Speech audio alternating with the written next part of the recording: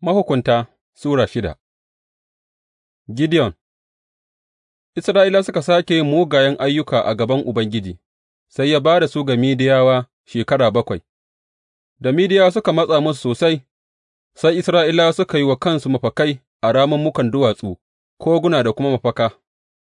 Duk lokacin da Isra'ilawa suka yi shuka, sai Midiyawa da Amalekawa da waɗansu mutane daga gabashi sukan kai musu hari, sukan yi sansani a ƙasar, sun lalatar da hatsi har zuwa Gaza, kuma ba sa barin wani abu mai rai wa Isra'ila, ko tumaki, ko shanu, ko jakuna, sukan zo da dabbobinsu da tentinsu, kamar tarin fāri yana da wuya a ƙidaya yawan mutanen da kuma raƙumansu, sukan mamaye ƙasar don su lalatar da ita. Midiyawa suka talauta Isra'ilawa ƙwarai, har ya sa suka yi kuka ga Ubangiji don taimako.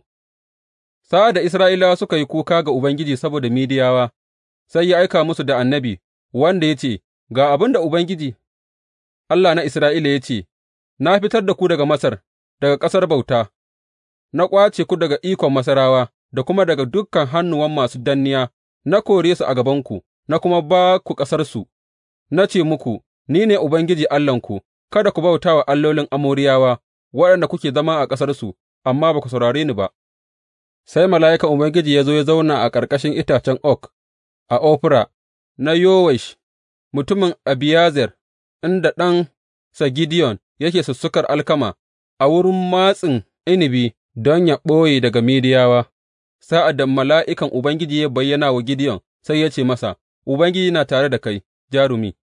Gideyon ya ce, Ranka yă daɗe, in Ubangiji yana tare da mu, me ya sa waɗannan abubuwa suka faru da mu? Ina dukan abubuwan al'ajabinsa waɗanda kakanninmu suka gaya mana game da su sa'ad da suka ce, Ashe, ba Ubangiji ne ya fitar da mu daga Masar ba? Amma yanzu Ubangiji ya rabu da mu, ya kuma sa mu a hannun Midiyawa. Sai Ubangiji ya juya wajensa ya ce, Ka je da ƙarfinka da kake da shi, ka ceci Isra'ila daga hannun Midiyawa, ba ni ne nake aikanka ba? Gideyon ya ce, Amma Ubangiji, yaya zan iya ceci Isra'ila? Kabilata ce marar ƙarfi duka a Manasse, kuma ni ne ƙarami a iyalina. Ubangiji ya ce, Zan kasance tare da kai, za ka kuwa fatattaki dukan Midiyawa gaba ɗaya.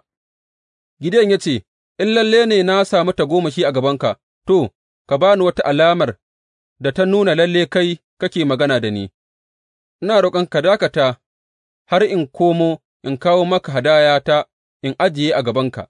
Sai Ubangiji ya ce, Zan jira har ka dawo. Sai Gideyon ya shiga ciki, ya gyara ’yar akuya, ya dafa da garin efa, ya yi burodi marar yisti, da ya sa naman a kwando, romon kuma a tukunya, sai ya fito da su waje ya miƙa masa su a ƙarƙashin itacen oak.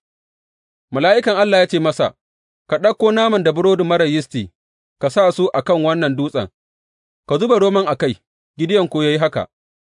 Da kan sandan da yake a hannunsa, mala'ikan Ubangiji ya taɓa naman da burodi marar yisti, sai wuta ta fito daga dutsen ta cinye naman da burodi, mala'ikan kuwa ya ɓace.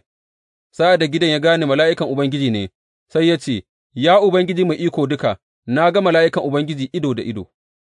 Amma Ubangiji ya ce masa, Salama, kada ka ji tsoro, ba za ka mutu ba. Saboda haka Gideyon ya gina wa Ubangiji bagade a can, ya kuma kira shi Ubangiji Salama ne, har wa yau bagaden yana a Ofra ta mutanen Abiyezer. A wannan dare Ubangiji ya ce masa, Ka ɗauki bijimi na biyu daga garken mahaifinka, wannan mai shekara 7, ka rushe bagaden mahaifinka na Ba'al, ka sare ginshiƙin Ashera kusa da ita, sa'an nan ka gina bagade irin da ya dace wa Ubangiji Allahnka a kan wannan tudu, ka yi amfani da itacen katakon ginshiƙin Ashera da ka sare, ka miƙa bijiman nan biyu hadaya ta ƙonawa. Saboda haka Gideyon ya ɗebi bayinsa 7, ya yi yadda Ubangiji ya ce masa, amma saboda yana tsoron iyalinsa da mutanen gari, ya yi haka da dare a maimakon da rana. Da safe sa'ad da mutanen gari suka tashi, sai suka tarar an rushe bagaden Ba'al tare da ginshiƙin Ashera da yake kusa da shi, duk an sare, bijimi na biyu kuma aka miƙa hadaya a kan sabon bagaden. Sai suka tambayi junansu, Wa ya yi wannan? Sa'ad da suka bincika a hankali, sai aka faɗa musu, Gideyon ɗan Yowash ne ya yi haka. Mutanen garin suka ce wa Yowash, Ka kawo mana ɗanka, dole yă mutu domin ya rushe bagaden Ba'al, ya sare ginshiƙin Asheran da yake tsaye kusa da shi. Amma Yowash ya ce wa taron da suka tayar masa, Za ku yi hamayya domin Ba'al ne? Kuna ƙoƙari ku cece shi ne? Duk wanda ya faɗa saboda shi za a kashe shi kafin safe. In lalle Ba'al allah ne, zai kāre kansa sa'ad da wani ya rushe bagadensa. Saboda haka a ranar suka kira Gideyon Yerub-Ba'al, suna cewa, Bari Ba'al yă yi hamayya da shi, domin ya rushe bagaden Ba'al. To, dukan Midiyawa, Amalekawa da sauran mutanen gabashi suka haɗa ƙarfi, suka ƙetare Urdun, suka kafa sansani a Kwarin Yezireyel. Sa'an nan Ruhun Ubangiji ya sauko wa Gideyon, ya kuma busa ƙaho, ya kira mutanen Abiyezer su bi shi, ya aika manzanni ko'ina a Manasse, yana kiransu su kintsa, haka ma Asher, Zebulun da Naftali, ta haka su ma suka haura su sadu da su.